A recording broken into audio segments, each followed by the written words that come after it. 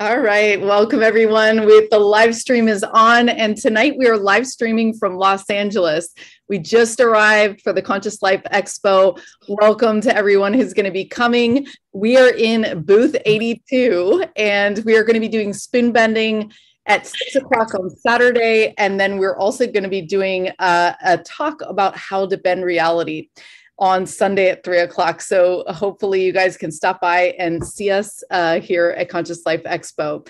Tonight is really exciting because when we booked this interview, Michelle, who was booking it for us, said, "You're going to absolutely love this guy."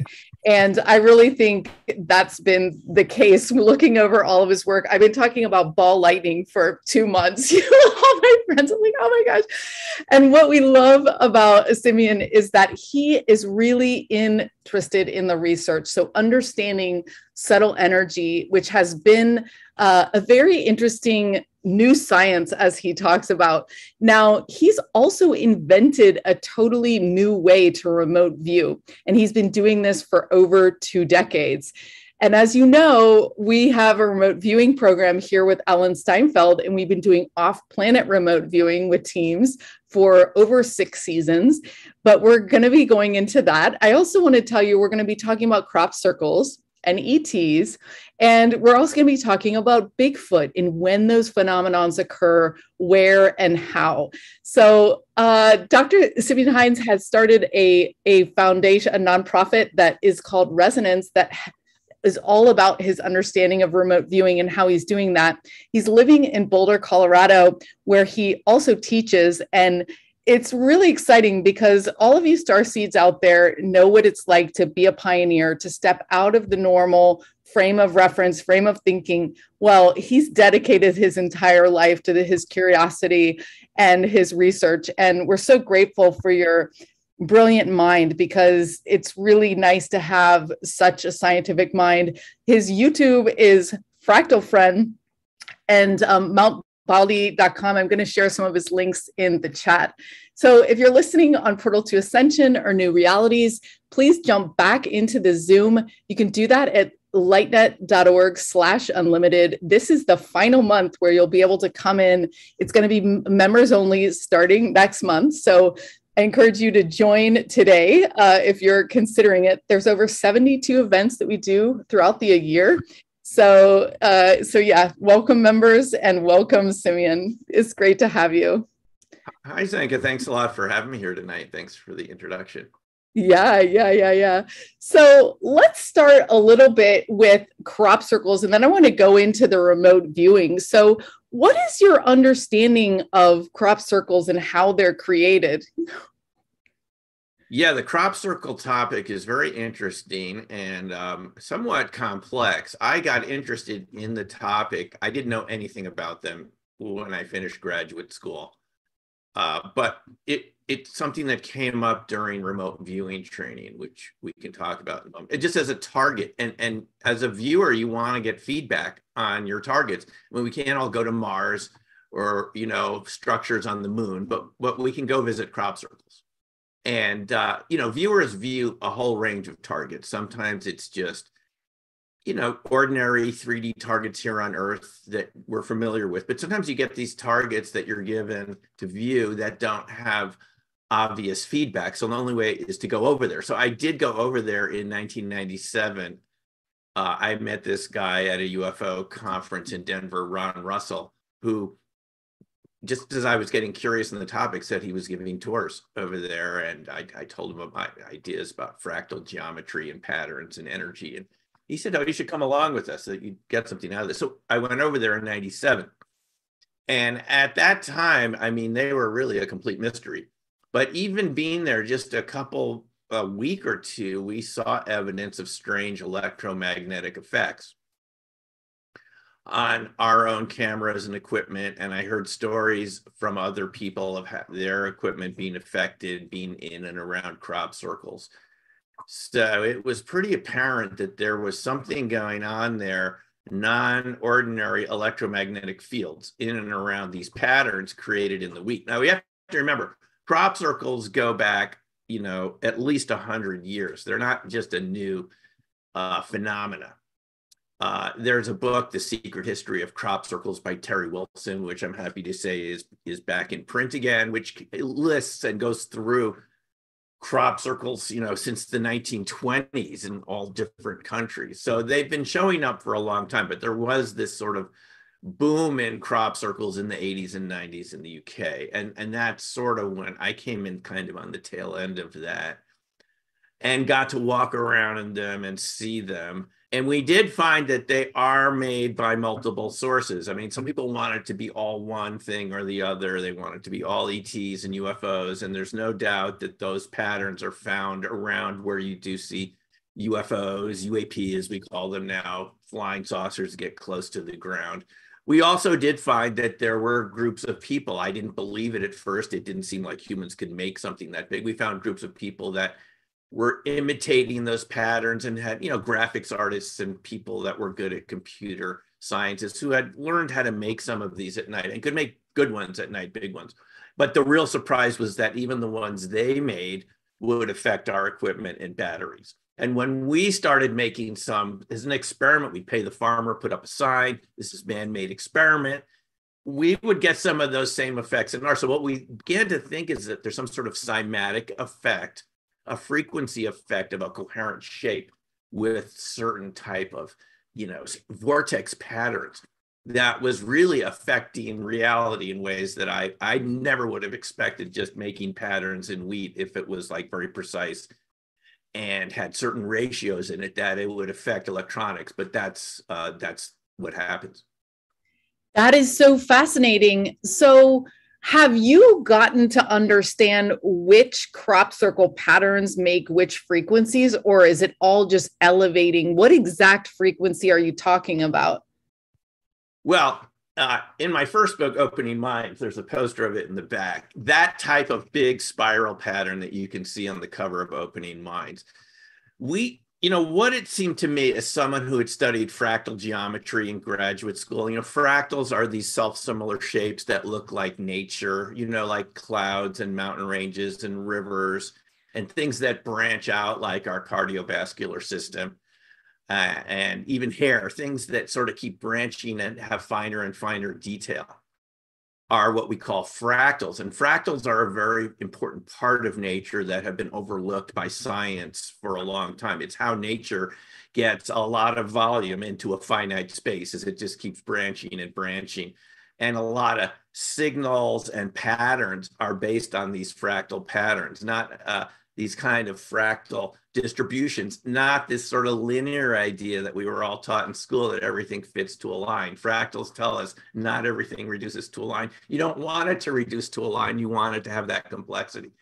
What it seemed to me was that some of the patterns that had that repeating sort of structure on smaller and smaller scales to some degree, the fractal type spiral patterns, were the ones that were most electromagnetically active. And we would have a static meter. We would walk around with this static meter. And at first we couldn't quite make sense of which ones were really active in terms of affecting the static meter. But it did seem after a while, it wasn't patterns that were square or the ones that were more sort of ordinary looking, in terms of patterns that would mimic everyday shapes. It seemed to be the ones that were more oriented towards spirals and vortices that were the ones that would be most active. And it wouldn't be necessarily the biggest ones. It could be smaller ones too. But it's the strangest thing. When you walk in there and you've had these cameras, you've had them on your vacations, you've had them at the beach, you've had them at lakes, and they've worked fine for years. And you remember these cameras we used to have in the 90s when I started studying this, they were those Sony cameras and they had high 8 film, and then it went to kind of digital and mini DV. Now everything is solid state, but back then we had moving mechanism. To see those literally burn out when you put them down on a crop circle, literally melted inside a camera that had been so reliable. You know how reliable those devices were. You just charged them and they worked month in, year out. All of a sudden you took them into a crop circle, batteries discharged in seconds. And you could see it in one crop circle, so-called Devil's Den in 1999. I saw 3 separate devices go kaput in half an hour I mean, my device and someone else's, a camcorder, it started malfunctioning, and then someone else came in, and they were talking, we were watching. They said our GPS, it was fresh batteries, supposed to last for 14 hours. Go into the circle, zap, batteries gone. So there was something really going on. It just was another clue in this puzzle. Are there other fields of energy that we haven't been taught about that matter? That if it affects your electronic devices, at a very minimum, I think everyone can agree it matters if your devices stop working. And, you know, this was the basis for the Princeton Engineering Anomalies Research Lab, PAIR, at Princeton in their micro PK studies that was funded by McDonnell Douglas because they were concerned initially when it started out. It ran for about 20 years.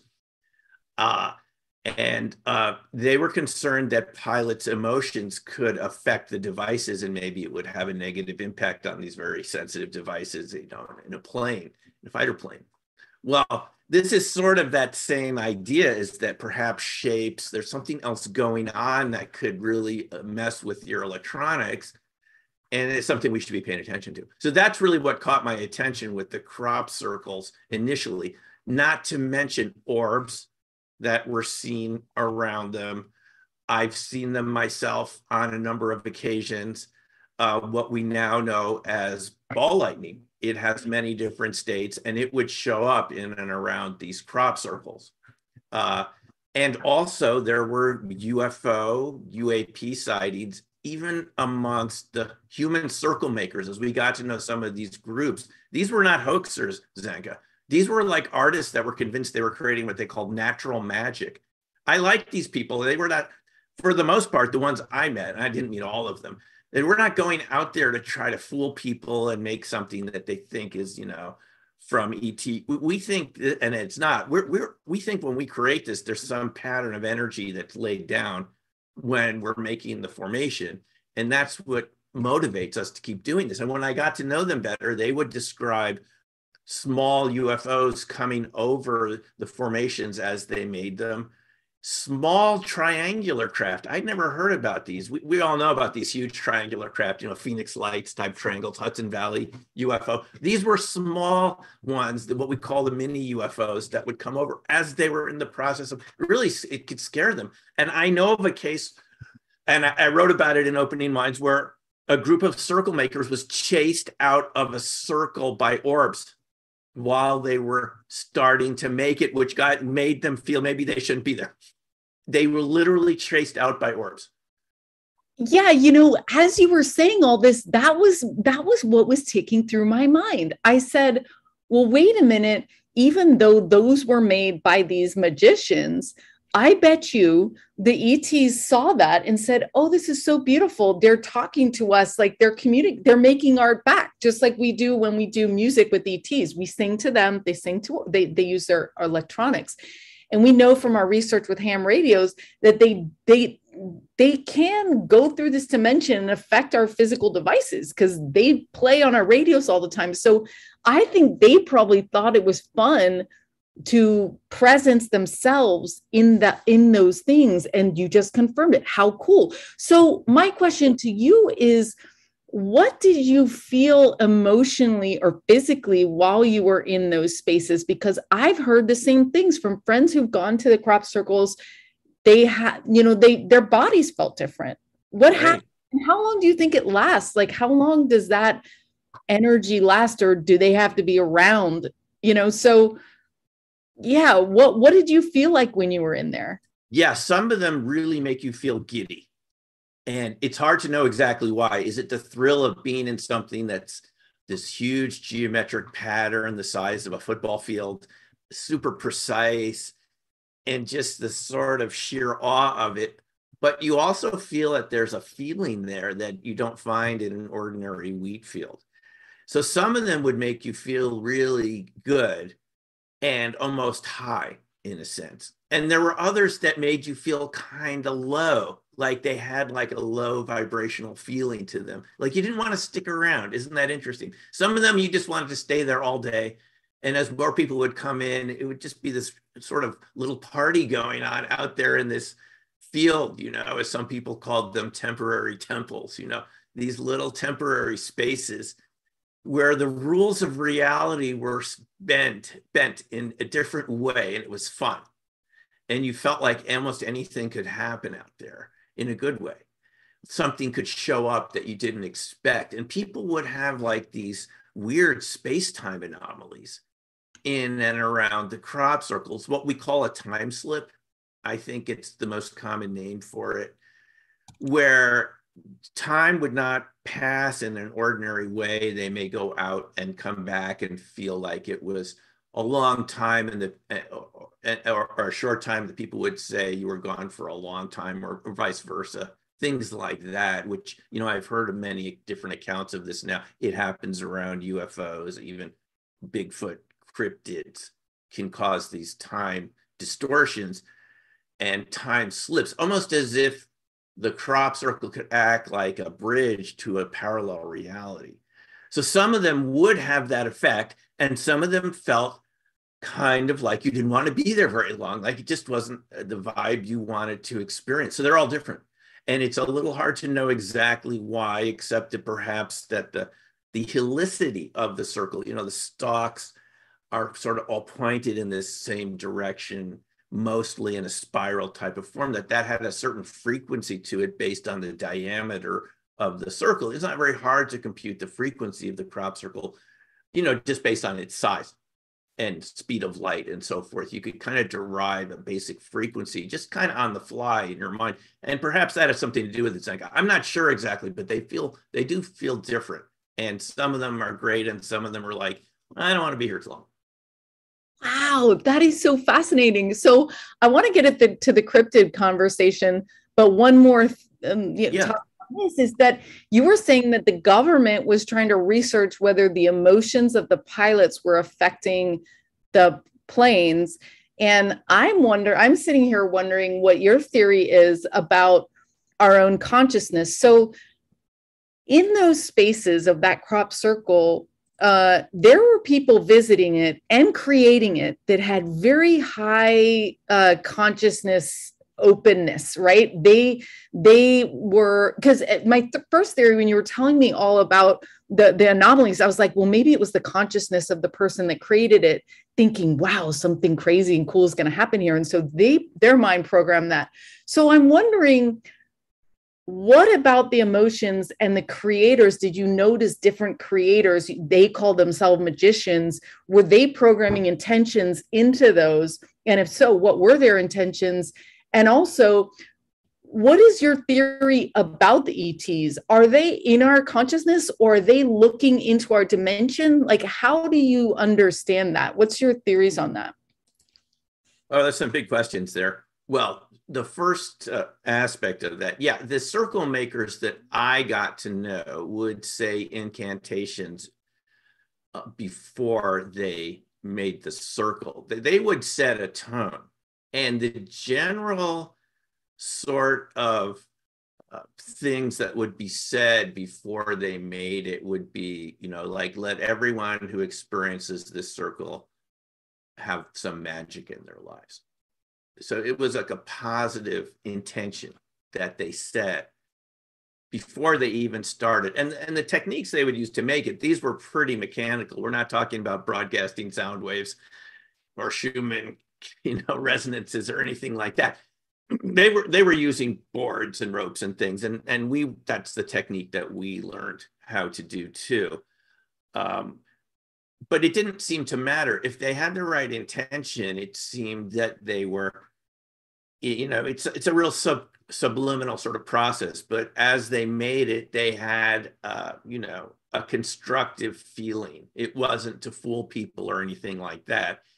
It was to create a sacred space, a magical space, almost like this was some sort of. Sorry to interrupt you, but that's exactly what you said happened. Is people walked around and they did live in that. Right. What they created of like complete and open-mindedness in that sacred space. Yeah, no, it's true, and it's sort of like the circle was this bridge between technology and magic, because it had a mathematical precision to it, and you're using some very basic technology, you know, boards and ropes and things in the ones that I know about that are human made. I've spoken to people that have seen flying saucers flatten meadows and so forth. There's no doubt that UFOs can affect plants and grain crop and everything else you can imagine, car engines and all these things. That is the whole subject in and of itself. There's no doubt that those type exist, but the ones that I saw in the UK starting in the late 90s, going until recently, were you know, they were made in this method. But it does seem that I think that's a good point, Zeka. The people that made it, the original creators, their intention would seem to affect the whole tone of the circle itself. And I would imagine as people came into it, they would add some energy too, because we're dealing with living plants.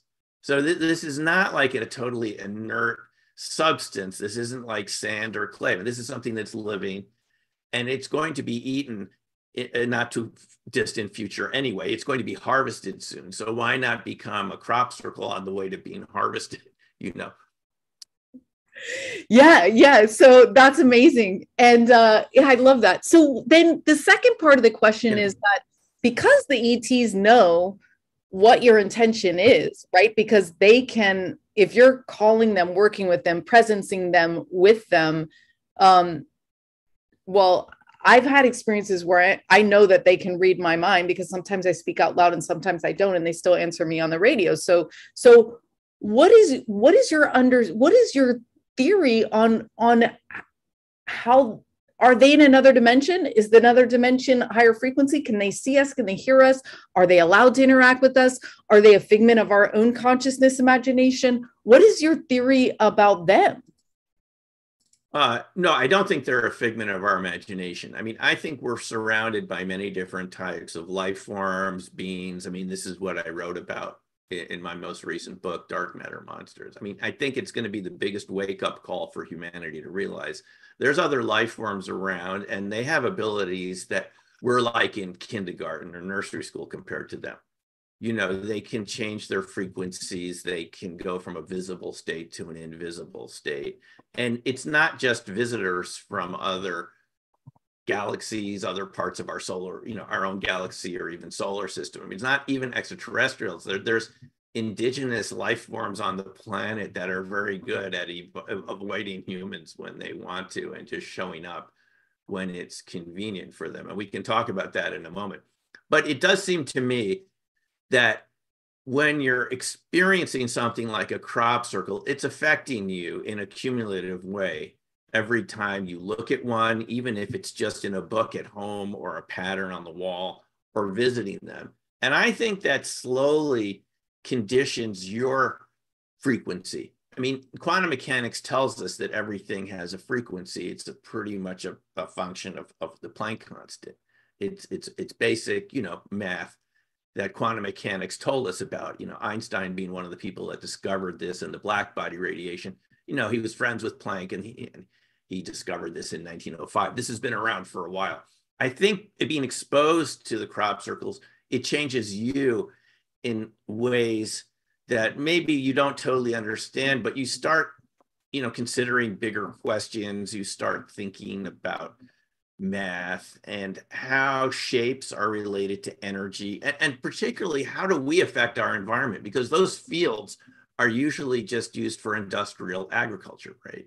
And all the stalks are just standing up in a very even, uniform way. I mean, in statistics, we call it a uniform distribution. It's not that interesting. A uniform distribution is where everything is all the same. And those wheat plants are planted by, you know, a seed driller, and they're sort of at regular distances, and, you know, and there are these tram lines that go to the fields. So when the crop circle's put in there, you have this geometric shape, often a fractal sort of shape, and that affects the energy of the area. And I think that begins to impact you, and you begin to open up to a different range of phenomena, right? Your perception starts to change.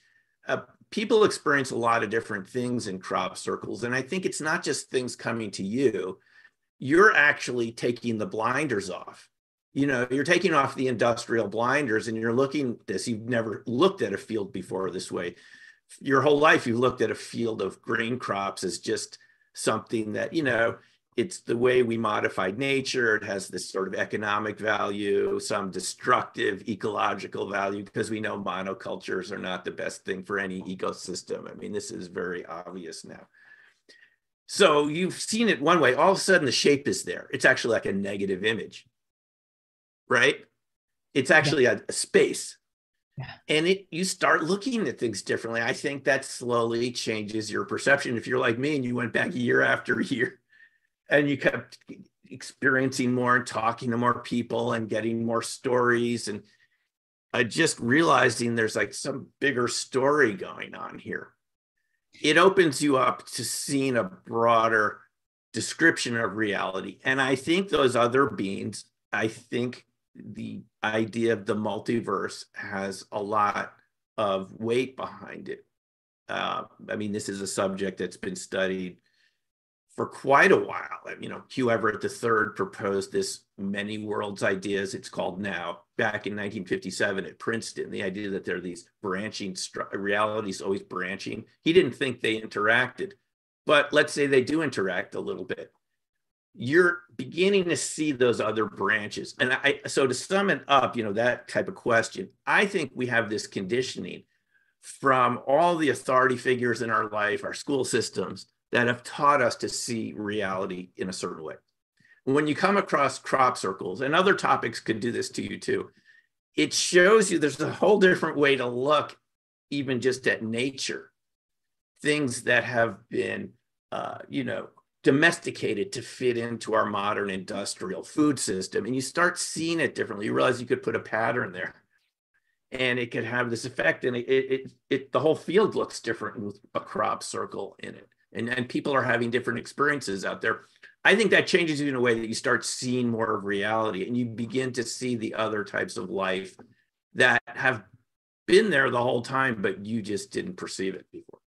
So that's sort of how I see that type of interaction happening. Yeah. Fascinating. So when we've done the rice experiment, and one point, instead of saying I hate you, I love you in the Moto's rice experiment, we just went on vacation for 2 weeks, started over, just wrote hate, love, and left. And sure enough, the hate rotted. And so when we're talking about these structures mattering to your consciousness, to your life, to your vibration, it actually does matter. And I used to be like, oh, this guy's got like a sacred geometry on his water bottle. Like, oh, well, that probably doesn't really do. It does do something, right? Because everything has a consciousness. No, this is what's really interesting. And this is how it connects into ball lightning. Okay. We know right now that there is this background flow of dark matter that's around us all the time. And part of that dark matter is this flow of relic neutrinos from the cosmic background radiation. And this comes from a lot of Russian research for the most part, though CERN in Switzerland studies it, and NASA has had some discussion of these relic neutrinos. I mean, if they matter, because these are big, slow particles, not like the fast ones from the sun, these little neutrinos, like they're going through you all the time, like billions, those tiny little ones fast. These are slow and big, and they interact with cells and molecules, and they affect biological and chemical reactions. So here's the thing, Zenka. The reason those circles could be electromagnetically active is the shape could be affecting the flow of those relic neutrinos, a tiny little portion of dark matter, maybe 1 or 2%. So it literally could be changing the flow of energy in a way that we're not used to, that we haven't really thought about before. It's like the shape would affect. Remember, we mentioned a few minutes ago the studies at Princeton, the PAIR labs, that was initially funded by McDonnell Douglas. They found that everyone had some micro PK ability. And it's not just a thought form. I actually believe, from seeing PK demonstrations on several different times, that humans are emitting energy from our hands and perhaps other parts of our body. It's very hard to detect. It's not something that you can easily detect. But when you see spoons bend and metal, like glass, turn into liquids and things like this instantly, something that I've seen, and people levitating objects, PK. And Paralabs was studying micro PK. They weren't looking at the type of larger PK that people like Uri Geller are associated with, but your ability to affect a machine. But the larger PK and the micro PK suggest that we're all emitting energy. So what type of energy are you emitting? PK masters, and these are sometimes people that have studied Qigong, martial arts. You've seen demonstrations of this, or at least videos of people that can ignite paper just by holding their palm over it. And even Nikola Tesla talked about this, being around some of his pulse discharge devices. He would feel like these pins and needles in his hands and his arms. To me, it all seems like the same type of energy, just somehow, sometimes it's amplified, and some humans have the ability to consciously affect how it's projected. That seems to be the same wavelength as these relic neutrinos, coming from far away in the cosmos, from the edge of the cosmos, from the Big Bang, at the time of the Big Bang. Humans seem to have the ability to emit those too. And when humans emit them, we call them cold neutrinos, because they're relatively cold compared to the solar neutrinos. But the whole point is that shapes, feng shui, the whole Chinese art science of feng shui, about how objects, particularly in your home, can affect the feel of it. We all know that's true, because once you go and rearrange things, it can totally change the feeling in your home. I think that that's another angle on the crop circles, which I've only begun to appreciate more recently, is that they could be affecting the flow of neutrinos, a small component of dark matter. And that could be another thing that you're feeling and picking up on, because we know that those affect a wide range of chemical and biological processes from these experiments. And being inside or outside, the arrangement of things affect the flow of those neutrinos. So that's another way that shapes could affect energy. It wouldn't just be that it's resonating at a certain frequency. It could be that there's like an ether flow around all of us all the time, and that certain types of coherent shapes create coherent effects, which your electronics interprets as superconductivity, and it causes an instant short circuit. In fact, there's a Russian researcher named Grebennikov that actually, I found out very recently, studied this. He thought that because things like wheat stalks were hollow, they could act almost like resonators. If they were in a certain shape, they could affect water molecules and project energy into clouds, things like that, people like Wilhelm Reich, experimented with, the cloud busters and so forth. So there actually could, that's the mind-blowing thing here. There could be a whole science behind this based on these other types of neutrinos. We've only focused on these solar neutrinos. Every time you read about neutrinos, these fast, tiny things, and they go through the Earth, they only collide with us like once out of 10 years. So they're so small, they don't see you. These other background neutrinos are very big, and they exert kind of like a pressure on matter. They're called, what is called in physics called bosonic, which means they act like a catalyst. Bosonic mean particles that come together versus repel each other. They're like catalysts for reactions to happen. So I'm just saying, I know it's kind of long-winded, but that's another way that these crop circles that shapes could matter, even just shapes around us all the time.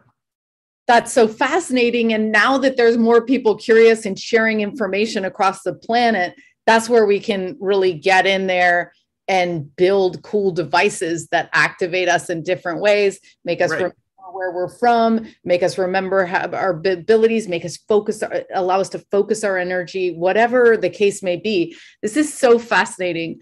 I want to invite everybody. We're in a hotel room. I paid the extra money for super fast internet, but I'm not able to go on to other platforms. So I want you guys to come back. Lightnet.org/unlimited if you want to join in the back, because I know you guys are all excited and you want to ask questions. So that's how to do it. Now I want to move on to Bigfoot and that whole phenomenon. And when I read that you said that Bigfoot and cryptids can appear around ball lightning, so I'm wondering if ETs can be right next to us, right? because they are sharing the same physical space in a different resonance, right? Then what is going on with cryptids, and are they in the physical plane and also in other planes? And also, how would we raise our frequency without ball lightning in order to experience these other extraordinary realities? I feel like we've done the ocean, we've done outer space. I want to go interdimensional in the physical. I know those are some good questions. And we actually have someone on the Zoom call, someone I know here, Jules, who maybe can talk a little later in the Q&A, because she's actually a big good experiencer. And she has a lot to say, because it's definitely seems to be true that they can operate in different levels of reality. I have no doubt about this anymore, having talked to so many witnesses, people who've told me they've seen them vanish in front of their eyes. And the witness accounts are so similar, even between here and in Russia. It's like a sparkly curtain of light that comes down and they're gone. Whether they're still there and they're not, just looking predator-like or invisible. And there's by the way, a new very good movie about this, which I'm in, just a fair disclosure, called A Flash of Beauty, Paranormal Bigfoot, which actually has footage of one that has that shimmering type effect. You can actually see it, the Barb Shoop footage. So this is the real thing that blew my mind about this topic. When I started talking to Bigfoot witnesses, and they were in my remote viewing classes in Boulder, because people who grew up in Colorado have encountered Bigfoot, Sasquatch, sometime in their lives. A lot of people have, and they've chosen not to talk about it, or they've forgotten, or they've just repressed the memory. But somehow being around a group of people for 3 days in a remote viewing class encourages people to tell stories during breaks and over lunch and things like this. And I started hearing about these Bigfoot stories a long time ago. And in my thick, academic, educated mind, it took a while to sink in, okay? Because I just thought it was this very rare ape-like animal, like you might have heard on the Art Bell show a long time ago. It's just, it was like a physical animal, right? And it was just rare. And you might see it, and it didn't really click until I started talking to witnesses in Colorado. I went to a place called the Sasquatch Outpost in Bailey, which is like a exhibit museum for Sasquatch topics. And I went to some of the conferences and I talked to the witnesses, and it clicked in a big way. They said our cameras and batteries failed when we were around these creatures. Our car wouldn't start. Jim Myers, who runs the Sasquatch Outpost, when I spent some time with him, he said they had several cars that wouldn't start after a Bigfoot sighting in the area, because he leads these tours out there. So talking to people like him and other witnesses, I couldn't believe that what had happened around crop circles was happening around Bigfoot. And then studying Bigfoot, you realize Bigfoot's not the only thing out there that we don't understand. There's other creatures that we call cryptids. Cryptids being cryptozoological. I mean, this is a term in the anthropological community for mysterious animals.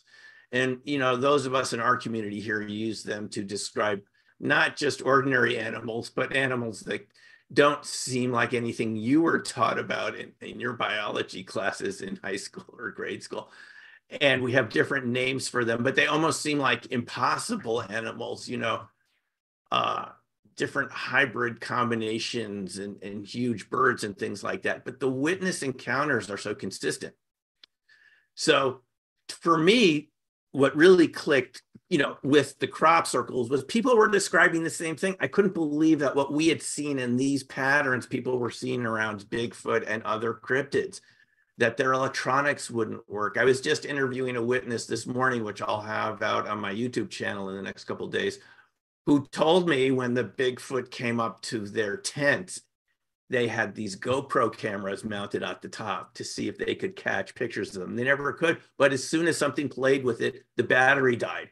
And I'm thinking, wait a minute, this has to be, unless it's you could maybe don't agree with, maybe it's a whole different reason the batteries are dying. we have to be dealing with the same non-ordinary EM types of phenomena that we see in the crop circles, that we get around UFOs, and you even get around some remote viewers can have this effect too. Uri Geller purportedly had this effect. You can read about that in the book Remote Viewers by Jim Schnabel. Even way back at Lawrence Livermore Labs and SRI, he was affecting electronics, and people were seeing cryptids and little UFOs around the areas where he had been. Kind of like what we were saying with crop circles before, Zenka. Like it's sort of creating a distortion in the space-time field, and things that have been there the whole time that you and I haven't seen, all of a sudden you start seeing them a little bit more. So to see that Bigfoot did that led me to this idea that in fact Bigfoot had an electromagnetic component to it and these other cryptids. I never would have believed this if I hadn't talked to so many witnesses, but I've been to 5 Bigfoot conferences since last May, just as part of the Flash of Beauty Paranormal Bigfoot movie. And, it was screened there and they wanted someone that could answer questions. So I went to a whole bunch of these in the Northwest and I met more witnesses, and these people don't talk to each other very much.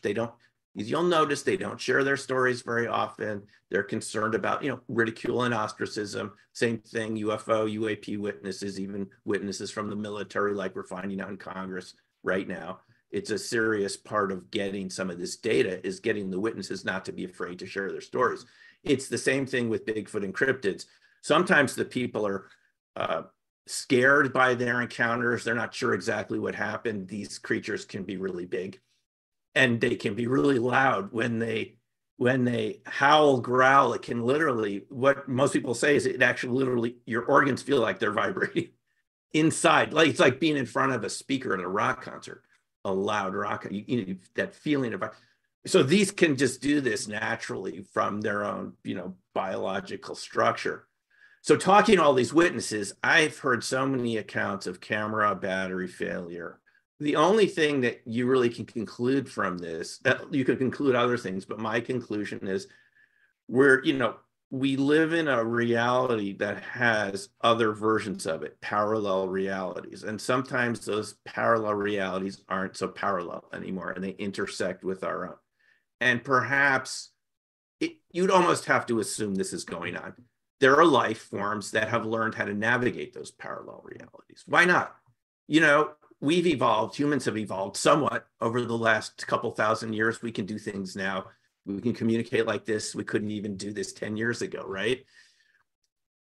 Over many thousands and millions of years, wouldn't life forms learn how to navigate and use energy and shapes to move around reality? I mean, it wouldn't be a huge surprise, would it, to figure out to learn that reality is bigger than we thought it was, right? This is the history of science. It always turns out to be bigger than you thought. Just look at how many exoplanets get discovered now, like almost weekly. They discover a new planet out there from the telescopes that have gotten more powerful. James Webb now has replaced Hubble.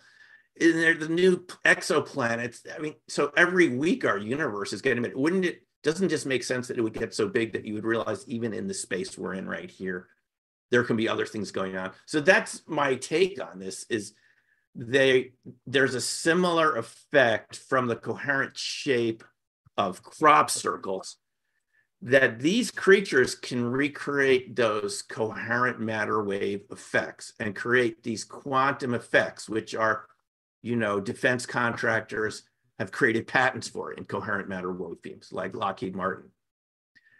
It isn't surprising there's already life out there. In fact, there was an ad by, I think it was Northrop Grumman recently that talked about the shadow biome. What the heck were they talking about? It was an ad and they were saying there could be a shadow. Well, yeah, and it might be so shadowy that it's like part of dark matter. I mean, if we can just conceive of this, having this conversation right now, it has to exist somewhere, because it's very rare that we've conceived of things that don't turn out to have some basis of reality eventually.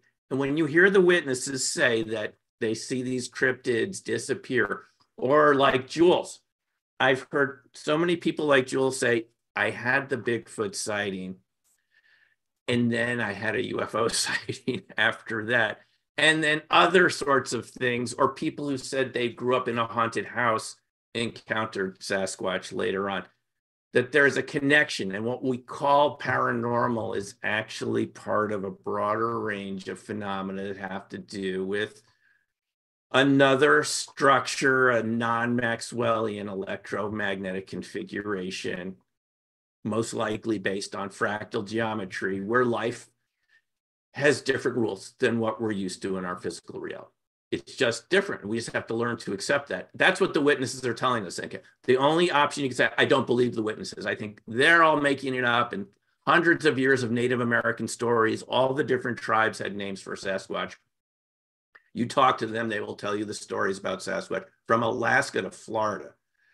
Are they all making this up? I don't think so. I think they're telling us what they said. Even the settlers out west talked about encountering wild men, as they called them, or mountain devils. They didn't have, the Sasquatch term as Native American. Bigfoot wasn't even invented until about the 50s. From a construction crew out in California, they just didn't know what to call these prints. They called it Bigfoot. But I mean, this has been around. And so it's not surprising to me, as someone with the sociological background, that there are things that exist that we don't talk about. And they're called hidden events. And this whole range of paranormal phenomena, I mean, people who've experienced this have had to endure the highest levels of ridicule and nasty comments and ostracism, and, literally being accused of being crazy. I mean, even if you look at these sort of psychological definitions, until recently, those were considered like part of this schizotypal spectrum of disorders. How about if all those phenomena, they're real and they have a different basis in how they exist? But we just have so many hundreds of years of reports. And you just have to eventually say, just like so many other things that turned out to be real, that they're real. We may not have a good vocabulary for talking about this. It may not fit into our modern Western scientific method, but I think it's high time we stopped just attacking these subjects and debunking it. We know that the government has even had these organized programs for disinformation, for debunking these topics, UFOs, and I'm sure Sasquatch too. So we should turn the tables on this and turn it into a huge new scientific discussion. Yeah. Stop being afraid of it, and let's talk about what the science is behind this. At a very minimum, it turns on the next generation of kids who are probably bored out of their skulls with these ordinary things that they learn. Probably would be excited to know that some of the things like what we saw on Star Trek when we were kids turned out to be real technologies in our lives now. At least the phones we carry around. Soon these will be tricorders, won't they? For them, this could really, stimulate their imaginations and make, it has a positive effect. So we should turn it into something that is a subject, and it's happening. I mean, I think you can see it's happening. So. Yeah, it's happening in part by your research and bringing more scientific legitimacy and pulling people together to compare notes and making these films and all this stuff. And maybe it's even that we're about to be able, we've evolved enough, we've become coherent enough to experience those realities with them. Along with the ETs, the Bigfoot, all of that stuff, we're getting closer, and that's why we're short-circuiting together. Now, I want to bring in Jules. I also want to talk about remote viewing, and I want to pick up after Jules shares. I want to pick up about what you said about Uri Geller and about how we can create this coherence. Now, we're also going to have Adam Curry from the Pear Labs and also Dan Winters on the show this year. So Great. We'll get to talk more about this stuff. And LightNet as a platform is going to be a place where we can compare resources, save books, see what's there. So this is really exciting. Now, Jules, you had a firsthand experience with Sasquatch. So tell us a little bit about what happened. That's really great to have you on the call. Well, thank you for inviting me. And it started when I was a child. I was probably about 8, and I was in Indiana. And my actual Sasquatch experience was really quite normal. I mean, he was at the end of my road picking berries. I was in the street playing Foursquare with some friends of mine, and it got silent, and I saw him, and it was a white Sasquatch with the cone head and everything, and no hair on the hands. I could see him picking the berries. I never saw him eat berries. I just saw him picking berries. And then it was like he felt me looking at him, and he turned and he looked at me, and the face was very human, quite resembling an Aboriginal Australian person. And the hair was like around the face. It didn't cover the whole entire face.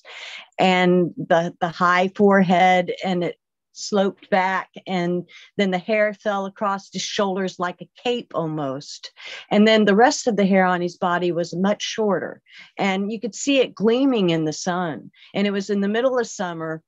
And then he just took like it, well, he was in grass up to about his waist, so I didn't see the lower part of his body. And it was like he took a couple of steps and just melted into the wood line, because he was, at the edge of a woods at the end of my street, and not very, I mean, maybe half an acre away from me. It was really quite close.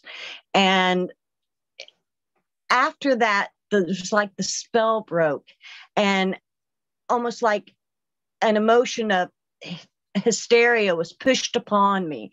But it could have been like ontological shock, I don't know. But I started screaming, and my older brother, who was like 12, picked me up and carried me into my mom, and she was like trying to calm me down, and was saying, oh, it was probably the neighbor in a parka, and I'm like, in the middle of summer, I could, there's no way it was him in the middle of summer in a parka. And plus, it obviously was not a man, he was so muscular and majestic looking. And it was really amazing in retrospect. I mean, it freaked me out as a little child, but I calmed down. And after that, like Sim was saying, many other things happened. I mean, within weeks, my mom and my brother and I saw a large bubble UFO that was like swirling with colors like soap bubbles do in the sunlight, and a bright white light suspended in the middle of it, which had an aperture that opened in it that was rectangular. And I saw humanoids, human people. They looked human. I called them Barbie people when I was little, because they were so beautiful. And there were 2 blonde men with long hair, and in my child's mind, I'm thinking Ken dolls, and there was a beautiful blonde woman with straight blonde hair, and they were wearing the classical, like blue, silver, tight fitting suits. And this was in the 70s. Really, disco hadn't taken off yet, but it looked like disco type material. And, after I found out that, that kind of satiny material. And there was also a darker woman on, standing there. It was like they were standing at a desk or a control board or something, and they were looking at me through the window, and they waved at me, and I waved at them. And then my mom was like, okay, let's go back in the store, because we were in a store parking lot with other people in the parking lot that obviously saw it too. And so we went into the store, and I never got to see the craft leave or anything, and I didn't want to leave. I was just filled with this welcoming, loving, feeling like, oh, I didn't want to go away. I wanted them to stay forever or something like that. And that was the first, UFO and otherworldly beings that I saw, in a craft. And then after that, I mean, I've had many psychic episodes and poltergeist activity in my house, and I always felt very connected to spirit, and that someone was watching over me, you know, and so I mean, I even had a crow that would come visit me one summer that I had no idea where this crow came from. Well, it was a raven, actually. It was bigger than a crow. And he'd land on me and say, "Hi, I'm Mike." And we never found out where Mike came from. And he followed me to school and landed on me in the playground and all sorts of stuff, and just kind of hung around me for about a year and then disappeared again. And all sorts of very unusual things that have happened to me in my life. And I've seen other craft. I saw a craft with my first husband that afterward, this is really kind of unusual and sort of goes toward the electromagnetic things. I'm not even sure I've told Sim about this, but it was the craft that looks like two headlights coming at you. And it was coming across the field. I was on a highway here in Alabama this time, because I was in Indiana when I saw the Sasquatch. And later on in life, I moved to Alabama. And after it came towards us and filled the car with light and blinded me, we were still driving down the road. And I, it was just like, I didn't know how I was still driving down the road, because it blinded me. And I was with my first husband who was head injured. And I was talking to him about how sometimes people who go under street lights say they go out. And I said, "Oh yeah, they just point at them and they go out." And the street light went out. And he's like, "Do it again, do it again." And so I said, "Okay," it just goes out. And the street light went out again. And afterward, I tried it one more time and it didn't work. It was like it wore off or something, but maybe we were just too excited and weirded out about it. But I've seen a lot of stuff in my life. and also in Alabama. Oh, I'm sorry, what? Well, I was just going to say, this is the thing. When you open your mind and your reality and your heart to it, one experience will lead to the other experience, lead to the other experience. And what a powerful human you are right now. Just as Simeon was just saying, we've got to talk more about this, because it's some of the most interesting research that we don't know anything about yet. So the whole point is we've got to talk about it, because we want to understand it. We want to learn more about it. So you talking about your experience is very powerful. And it's so great that you've had these different experiences, from the cryptids to the UFOs. And to the consciousness. That happens to me all the time. We turn off the lights, and I believe, by the way, that the crows and the ravens are visitors from the other dimension in our reality, especially those particular birds, deers as well. So it's like a way for other people who are not incarnated to be with you, to see you, to say hello without having to go through the whole process. Who knows, right? So I want to I'll let you conclude with anything else you wanted to say. And I want to ask Simeon about remote viewing. So yeah.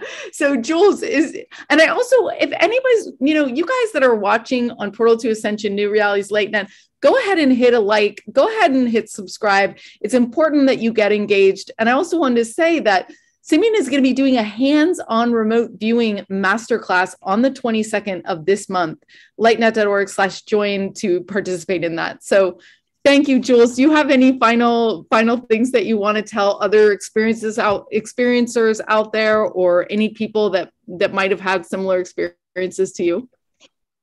Well, I did want to mention what I'm in Sim's book, Dark Matter Monsters, about, and that is a time when I was in such distress because I had a really bad leak in a house that I was renting.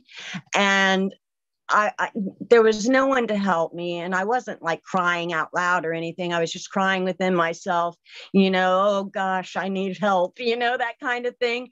And the exact wrench that I needed was in my driveway. I got the feeling to go outside and just, clear my head. Something told me go outside.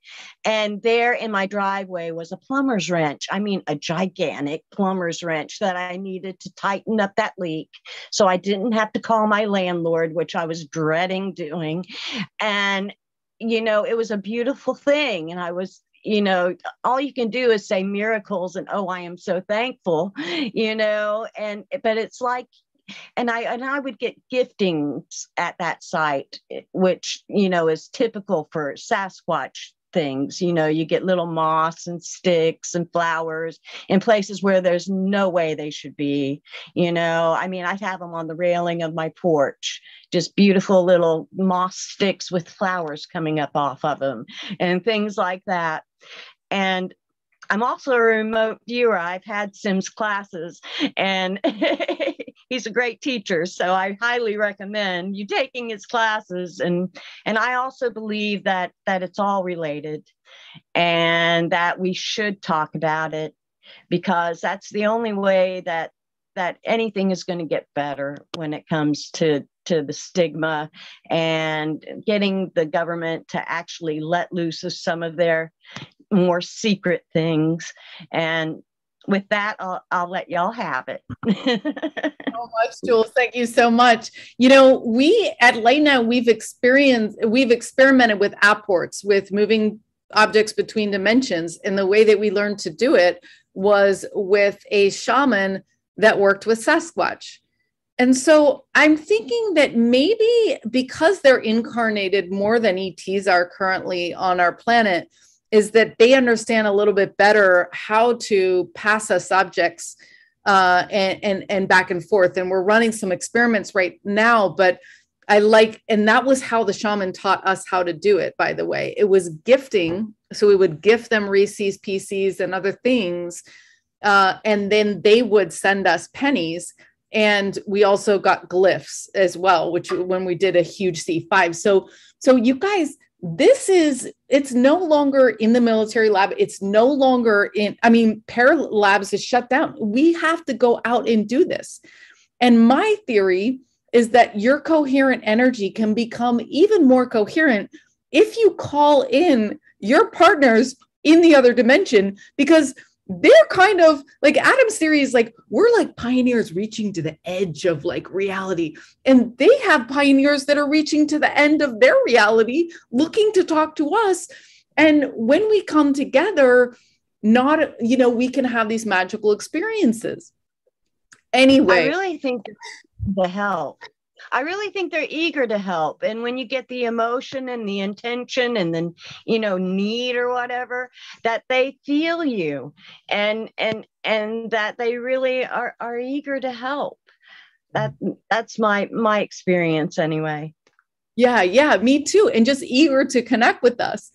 So Simeon, let's talk about remote viewing, because you have created an entirely new twist that you call resonant viewing. And it sounds like your class is amazing. Now, you guys, I have shared his link in the chat here for those of you, since we can't do the link sharing in the other channels tonight, mountbaldy.com. So mountbaldy.com. Also, we shared Simeon's YouTube, which is youtube.com/fractalfriend. And we've also shared the Amazon list for his book. So tell us a little bit about how you came to this idea of resonant viewing.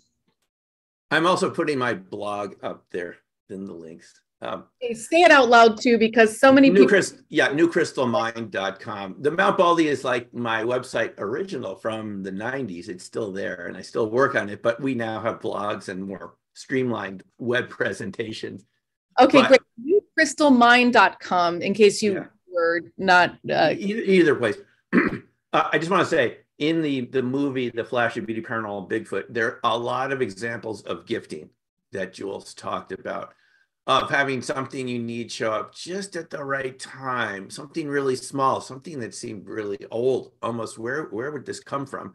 right on your porch, sitting on a rock, right outside your house, on top of your car. I have to say, this is something that I would have found very hard to believe, having gone through the academic system, that such a thing would exist. But having known Jules for a while and hearing other stories of this, it does seem that the Bigfoot, some of them like to have relationships with humans, but it's not a direct relationship. It's sort of like it's a gifting relationship. It's probably how they relate to their neighbors too in their Bigfoot worlds. As you leave a gift, they leave a gift. It's a very early type of way hominids would communicate, I would imagine, and say, hey, I like you. I'd like to get to know you better. It's a supportive relationship that's sort of indirect. You hear a lot of cases of this. So I'm just saying what Jules said, to some people, they might have thought, really? But there are many cases of what Jules shared with us that I've learned about now. So it's part of the whole phenomenon. I might add that I lived a quarter of a mile up a hill on 86 acres of forest that remote. No one could get there unless they were looking for me or they were lost. So how that wrench ended up in my driveway was a miracle. I mean, it wasn't like there was lots of traffic and it might have fallen off of something, you know. It was for me, you know, and at the right time and the exact thing I needed. That is what people say. The witnesses I've talked to, even the gentleman this morning, Steve, which I'll put up very shortly on the YouTube channel, talked about them having this hyper awareness. They're very sensitive to us, extremely sensitive, almost precognitively sensitive to humans that they choose to pay attention to. And they seem to be one step ahead of you. Everybody says this. Nobody knows how they're doing it. It's just like they can time slip at will. When we have a time slip experience, even a micro time slip, airports or something like this, it's just maybe not that common, or something once in a while by accident. You end up at a restaurant that doesn't exist anymore, going down the street and it's not there and you ate in it. I've talked to people this happened. It's gone. It's closed. But you and your friends remember eating there and stuff, things like that. Maybe they can do that sort of. It's just hypothetical. Maybe they know how to navigate the timeline, space-time continuum in a way we don't. But to go to RV. So this is sort of my introduction to all these phenomena, Zenka.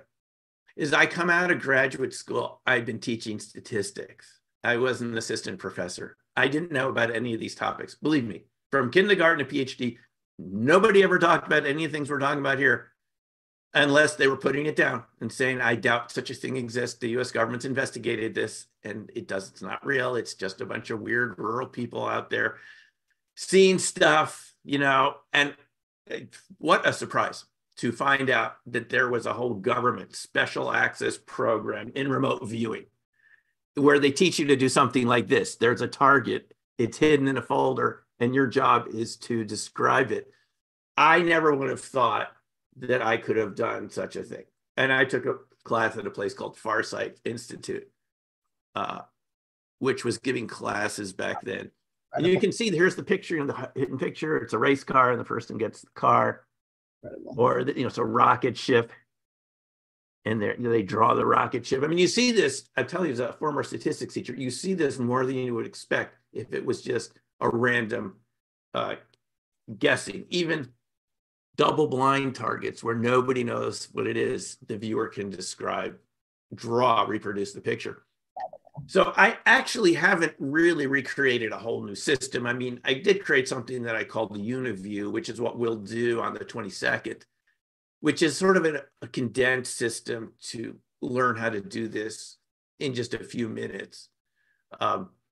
The longer system was called CRV, which was invented by Ingo Swann, the artist from New York City, working at SRI with Russ Targ and Hal Puthoff.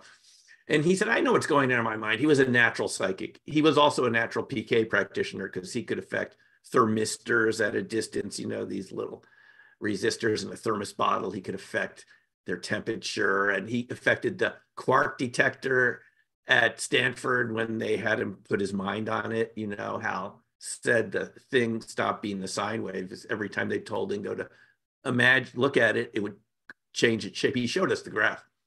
So again, not a surprise that people that are good remote viewers also can do PK, which suggests to us, again, a link between these different phenomena.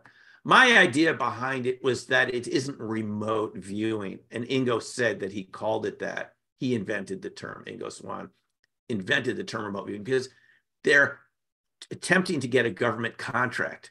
It has to sound kind of sexy and cool. And remote viewing sounds like satellite, detection, some sort of surveillance, right? I've even had people when I had, in my office in Boulder who thought I was in satellites or something. They weren't too excited to learn what it really was. Too bad for them. They should have taken, in fact, some of them did take the class. And I call it resonant viewing because I think it's a type of resonance, like frequency matching, like tuning forks. You have two tuning forks of the same frequency, and you hit one tuning fork, the other will ring. And that vibration is actually coming. Resonance is a function of the entire universe. It's not something that you have to try to do. The reason we have radios and this sort of electromagnetic communication between radios that we all grew up with is that resonance is coming from the entire background electromagnetic field, the quantum vacuum state, in essence. Otherwise, the more people that tuned into the same station, the volume would go down, right? But it doesn't. An infinite number of people can tune into them, which shows us it's not coming from that antenna that's broadcasting. It's resonating off the entire universe, right? And as many people as want could pick up the signal. If it was all just from that antenna, there's only so much, energy coming from that antenna, right? Because I used to work with little kits as a kid. I would build little kits. I knew how this stuff worked, which is, by the way, how I knew things were going weird in the crop circles. Like I said, none of my electronic kits from Radio Shack ever did that. When I built them, they did not just stop working for no reason at all and burn out and stuff like that. In any case, I think viewing is a type of resonance frequency matching because it doesn't seem to be affected by distance like an electromagnetic signal. I mean, it's been tested. They put Ingo Swann and I think Hal Hamid, his artist friend from California, in a sub once off the coast of California to test. And Hal said they got the best results ever when they were in the submarine. So it's not an electromagnetic, electromagnetic signals fade with distance, especially underwater. So it doesn't really seem like it's remote viewing. You're not like getting information from the distance. The signal's already here, right? You're tuning into it. And that is why RV seems like almost like a gateway process, like a gateway drug to other phenomena, because you're learning how to recalibrate your perceptual system. So it's not just coming from your physical senses, right? You're tuning into more subtle signals. They may be subtle, but they're there.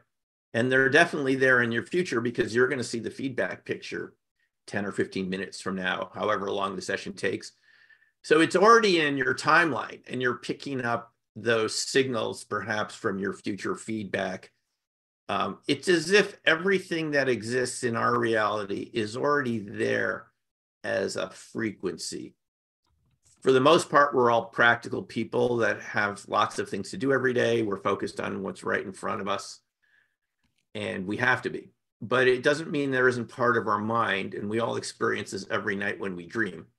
There isn't a part of your mind that can go other places and do other things. And during an RV session, it's like structured daydreaming, where you're just taking a break from ordinary conscious reality and letting you're putting your intention on picking up another signal. And for me, Zenka, the big surprise is that it worked. I think when I initially started in this class back in 1996, I didn't think I would be able to produce any results. I didn't think of myself as especially psychic or anything. But it did work, and it worked for everyone in the class. And I think anyone who's been involved with this, even, they used to say the skeptics who came from Washington, D.C. to look at the work of Ingo Swann and Pat Price and the other viewers that they were working with, Joe McMonagle and others. the most skeptical ones would become the best viewers if they gave it a shot. So it's something that your conscious mind might not believe in. And that's what's really cool about it. It shows you that there's more going on than you know about, even within yourself. And you can prove it to yourself just doing a session, and there's the target picture back. There's no way you could know what it is. It's hidden in a folder. And somehow, some of the sessions, you're going to reproduce it really well. There's going to be no doubt that you drew that target. And when you have that experience a couple of times, that's why I keep teaching it. It's just so much fun to see people get results like this. It shows you that there's another bandwidth of information that we're connected to, that it's maybe subtle, but it's there. And so then you start to wonder, well, if that's been there my whole life, and we all have intuitive impressions from time to time, gut feelings about people and situations that turn out to be accurate, where there's no logical way we could have known that, even the phone ringing and having without caller ID, knowing who it is, that sort of thing. It sort of opens you up to the possibility there's other things they didn't teach you since kindergarten. You begin to wonder, well, wait a minute, this was a government program. It was a special access program. They didn't even talk about it till 95. The people that worked in it didn't even tell their bosses they were involved. It was that secret. Talking at MUFON, Colorado, I ran into a gentleman who said he created the counterintelligence for the RV program at Fort Meade. Down, I think it was at Fort Carson out of Colorado Springs. I mean, the guy that created the subterfuge to hide the program, to make the buildings look like they were other things. That's how seriously it was taken. Once you realize, look, the government put resources into this, there were people that good at it, and the average person can do it. Then you realize, well, there must be a lot more going on that they didn't tell you about. That is also real. Yeah, fascinating. So, Simeon, can you tell people how is your getting access to attend and sign up for your classes, the newcrystalmind.com? Is that where they would do it? People would do it? There's a link at the top of New Crystal Mind. First of all, people can get signed copies of my books. I'm happy to send you signed copies. I've written a whole bunch of different experiences. Who would I never thought I'd write books. It's just, this stuff is so fascinating. You can find links there, but there's also virtualviewing.org. And there's a link at the top of New Crystal Mind or on mountbaldy.com on the side for resonant viewing instruction. And if you go to that link, I have different options. I just started something through Patreon. I thought people need an inexpensive way to do this as a group every month. So if you want to learn it, very affordable way, just once or twice a month in a group setting, just kind of a basic viewing instruction. I have something there. I have recorded classes where, I give you the instruction through 20 videos or 50 videos of how to do it. And we can also interact during that time. And people have really enjoyed that and told me they've gotten a lot out of it. Some people like doing it on their own in a self-paced way. And then I have a personal coaching option for people that want to, just do it see, everyone's different. Some people like just one-on-one. They don't want a whole group of people. They feel a little self-conscious. That's fine. And they just want to do it when we can do it that way. Some people like a live group, and some people like self-paced. I just want to do it when I have time. We're all different. So I have different options up there for people to learn it in different ways. And Jules is someone that took one of my live classes once. And that's how we met. And I think the thing is, there's something really surprising about RV. It just opens up a whole world of phenomena, just realizing maybe all this stuff is real. I mean, they told me it wasn't real and that psychics are like special people. Maybe they're just different and they can have this psychic ability. But no one ever told you that you have it to some degree or more, right? So it's really like a paradigm buster to get involved in RV. It opens you up to different types of people. And it certainly opened me up to the UFO topic, because even back at Farsight, there were people who had worked with NASA and had worked in the space program who told me how real the UFO subject was to NASA, even back in the 90s. I had no idea. We're hearing about this more and more on even on the news now. Congress is looking into this. But I had no idea that there were that many witnesses who haven't come forward in an RV class setting. They wanted to share their stories. But there are a lot of people out there like that. And it was fascinating to run into them, and just there are a lot of them, and they've had experiences. You realize there's just a bigger reality. We've called it paranormal, or, given it derisive names like pseudoscience or something. But it's anything but. And the reason it's anything but pseudoscience or junk science is the government, our government that we pay for, it's our government, has a lot of programs in these subjects. And you were mentioning why we haven't heard about this. We haven't heard about this because these have been in black budget programs. And those black budget programs spend 90% of their budget on disinformation to hide the program. And it would come as a shock to people that these same programs that are studying this for real, UFO, UAP, crash materials, parapsychological phenomena, are also putting money into disinformation to make us think that it's just something to laugh at. And yet that's the nature of a special access program. We can't totally blame them for doing this. I mean, that's what secret agencies do. At the same time, they're confusing the heck out of us, because at one point they're paying people to go on to social media and to basically lie about these subjects and to ridicule it in the nastiest way. And at the same time, we want patents in it. They have special programs to study this. Uri Geller, you mentioned Uri Geller. They had him here for 6 weeks. He was before Ingo Swann at SRI and Lawrence Livermore Labs. And that's where they saw aports. You mentioned aports. Jules mentioned the wrench showing up.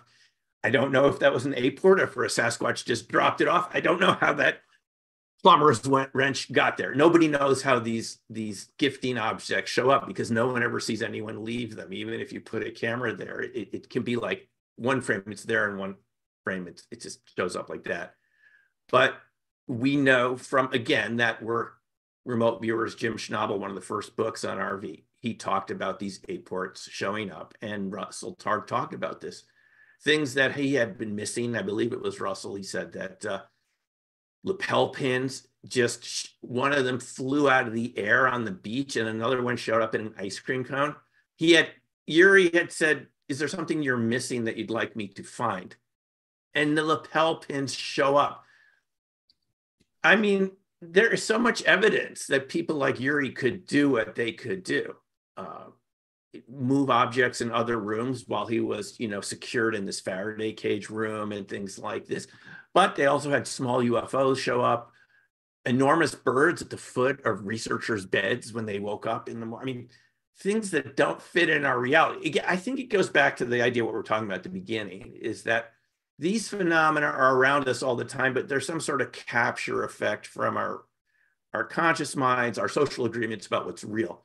But these other things are there. And when you start changing the structure of space-time by doing some of these, engaging in some of these practices, it sort of pushes it around a little bit, and there's like a little echo effect, and these things kind of come through. I think the evidence shows that's what's going on. I think it's exciting. It just means that we really actually don't know what's going on. Shock of the lifetime. We don't really understand what's going on. We know very little. I know science presents itself very confidently and so forth, but I've read Science magazine since around 1990. I've had a continuous subscription to Science magazine. I've literally read just about every issue. And there's always a lot of debate about any subject. These subjects are no different, but I think it's healthier to admit that there's lots of evidence and we're beginning to understand what it is, because if we do figure some of this out, we may have a healthier way to live on the planet. We could have healthier energy delivery systems, less pollution, right? Less scarcity. Yeah. What will be wrong with that? Yeah. So this actually presents a solution to lots of issues. And I can only guess that there's too many interests that are making a profit from the problems to actually want there to be any sort of change. But I mean, these sorts of phenomena show us there's other ways to relate to the universe, to nature, which could create energy and resources in healthier ways. That's really what it matters at the end of the day. Yeah, that's so beautiful and so well put. This is this is unstoppable at this point. I mean, because all this information, it's on TikTok, it's on Snapchat, it's on YouTube, it's on Rumble, it's everywhere. So the curiosity is already there. It's unstoppable, and we can share our research with each other. And you know, you expressed kind of a shock and disbelief that you didn't have to be special to do RV, and that you delighted in the fact that you could teach pretty much anyone how to do it. And that was the crazy experience we had. So we would do 15 teams of 8 all making ET contact. And we're like, how is it possible we get 98%, 95%? And we're like, this wasn't special people necessarily. They just had a curiosity, intention to make ET contact through remote viewing, light language, et cetera, et cetera. And everyone was able to do it. So this is part of our own body's technology. It's part of our consciousness. We are pieces of each other, right? We all have the same, thing. And so now it's going to be interesting to figure out how, and I guess we have just one question to close, because we're going to be closing in 5 minutes, but my question to you, and then Jules has a question, is that my question to you is if it is a question of frequency and not electromagnetics, is intention and just your body's own memory after believing like, oh, I didn't think I could get a target, but oh my gosh, I did. And then the next time it's easier. So is it belief and intention? Does it have to do with our subtle energy systems? What does it take to match the frequency of the thing you're trying to view? And then we have a question from Jules to close about plasma. Da Vinci had a name for this, Leonardo da Vinci. He called it confusion endurance. I think the Italian name, I hope I'm pronouncing this right, Sfumato. It means literally going into the mist. It's learning to tolerate uncertainty. Our conscious minds have this almost a need to feel confident in our worldview, and we see people fight these things out just to be right. It's learning how you don't have to be right all the time. You could just be okay not knowing.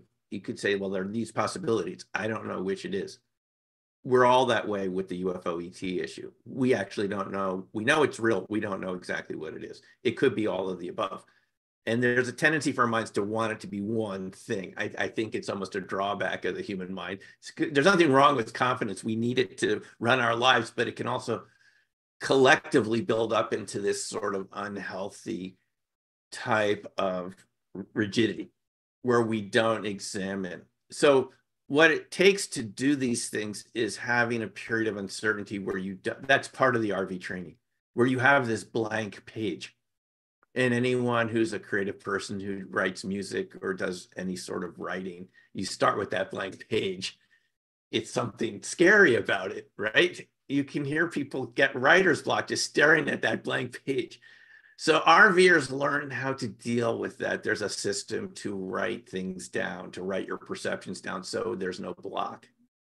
And once the perception starts flowing, it automatically clicks in to the target, if that's what you want to do. It's surprising, but that intention, like you're saying, to view the target is powerful enough to direct a whole bunch of machinery in your mind to view that object, which, I mean, in a sense is non-local, it's distant, but like a radio wave, the information is already here somewhere.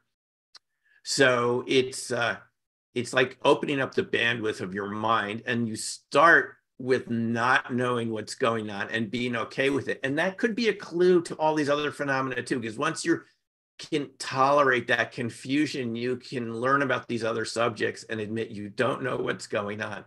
You can't explain Jules' pipe wrench, but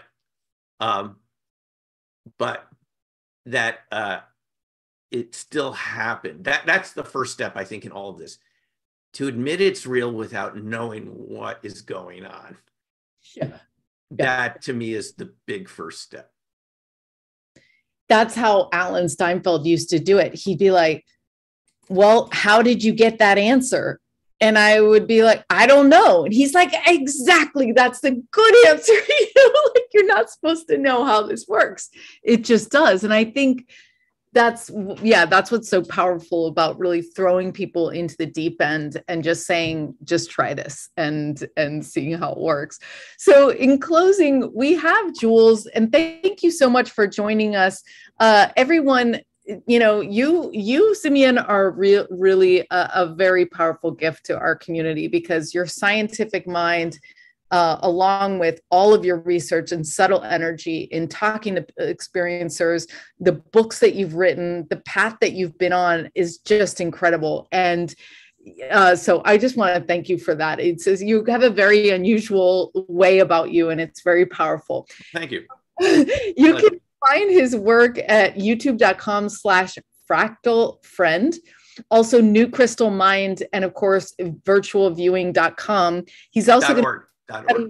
Okay, great. And he's going to be joining us on the 22nd to give you of his understanding of how to do this. Now, if you are watching on New Realities or Portal to Ascension, you can go to lightnet.org/join or Starseed Academy/join and sign up, and you'll be part of that and 72 other events this year. So in closing, we have a question from Jules. And Jules, thanks for sharing all your experiences. She talks about the articles that are coming out about the Foo Fighters, and they said they were plasma-like beings, but that they weren't really alive. So plasma is recently very fascinating to me. I have a reactor in my house, and I was like really amazed by it. Yeah, no, we didn't talk about this yet. We forgot. Thanks, Jules. Yeah, so this is sort of the key to the whole, this is one of the keys to what we're talking about here, is there's a state of matter called coherent matter. It's quantum coherent matter that's beyond the sort of coherency we normally see. This is a very high state of coherency where you get a lot of these non-local effects, and you get matter coming together that has a lot of energy to it that you normally don't see. I mean, this is what we see with ball lightning. And what the story is with ball lightning is that's another area where there's been a lot of superstition and a little misunderstanding. It's not just around thunderstorms and regular lightning. You do get it in those circumstances because you have a lot of energy colliding with the earth and so forth. And this charge separation, but it's a whole range of phenomena, all the way from the Foo Fighters, the objects that were seen around pilots in World War II, all the way to UFOs and cryptids. The witness I was just talking to this morning, Steve, which I'll again post soon, was talking about seeing these orbs. He had seen a purple orb. I had never heard of purple orbs before around Bigfoot in the same area. And this is another aspect of the phenomena that was extremely surprising to me, is people see them around orbs even turn into orbs. And that's in the paranormal Bigfoot film that I was in, which I mentioned. There's witnesses who've seen that, compelling witnesses. I've talked to people who've seen this too. So this is one of the keys, this sort of quantum coherency. Perhaps we'll talk about it another time. We see it across a range of phenomena. It has a visible state, and as we found out at Skinwalker Ranch, it has an invisible state or a dark mode. And it has a lot of variation, but it does seem to be common to a lot of these phenomena that we call paranormal or parapsychological. The orb experience. I even know of a viewer who saw an orb come into the room while he was doing a session.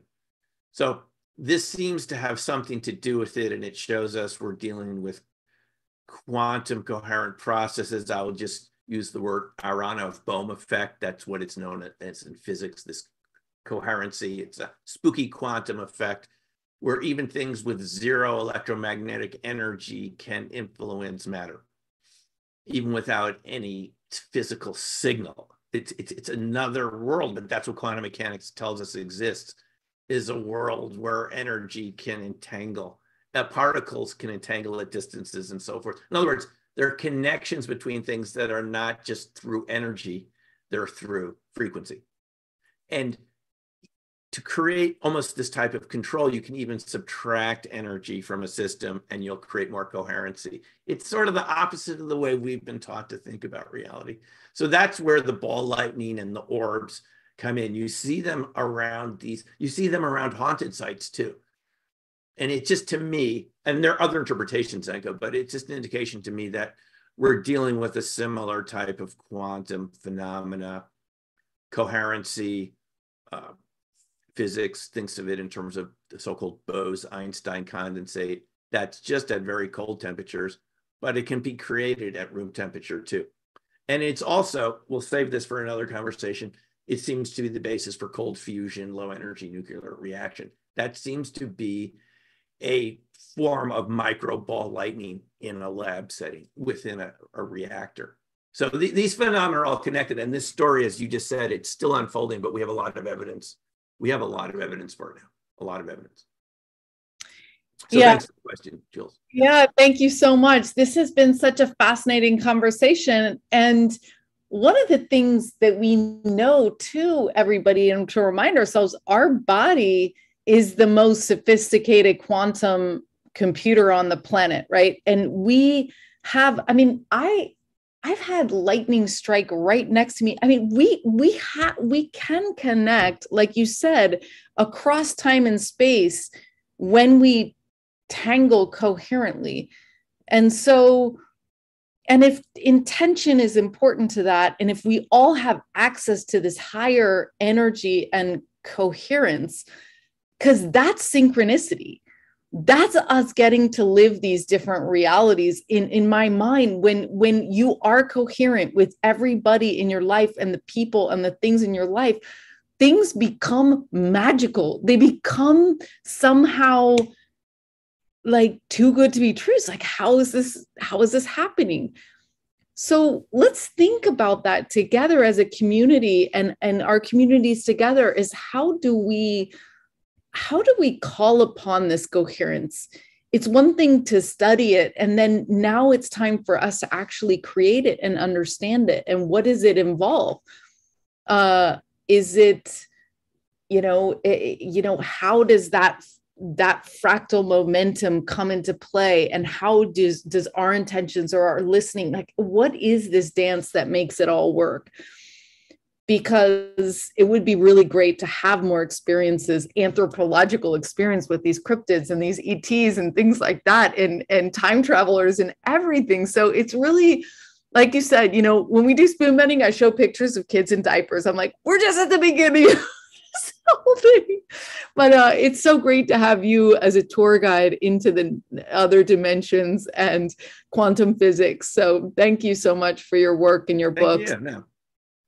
Thanks. Those are really great questions. We'll talk about that a little more next time. Everyone will show up for our mini RV workshop on the 22nd.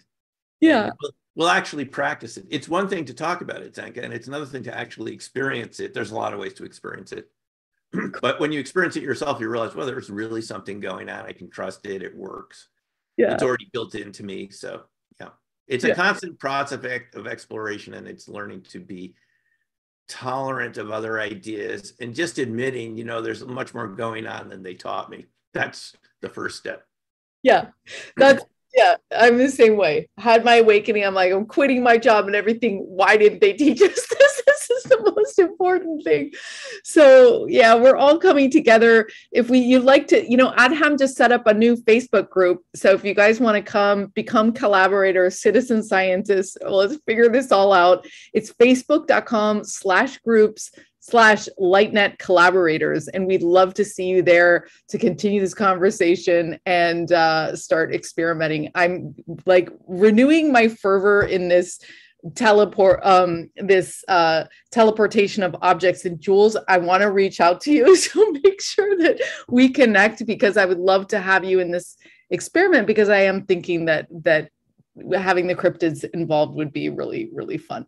So yeah, thank you so much. And we'll see you on the 20th. Okay. Take care. We'll see you next time.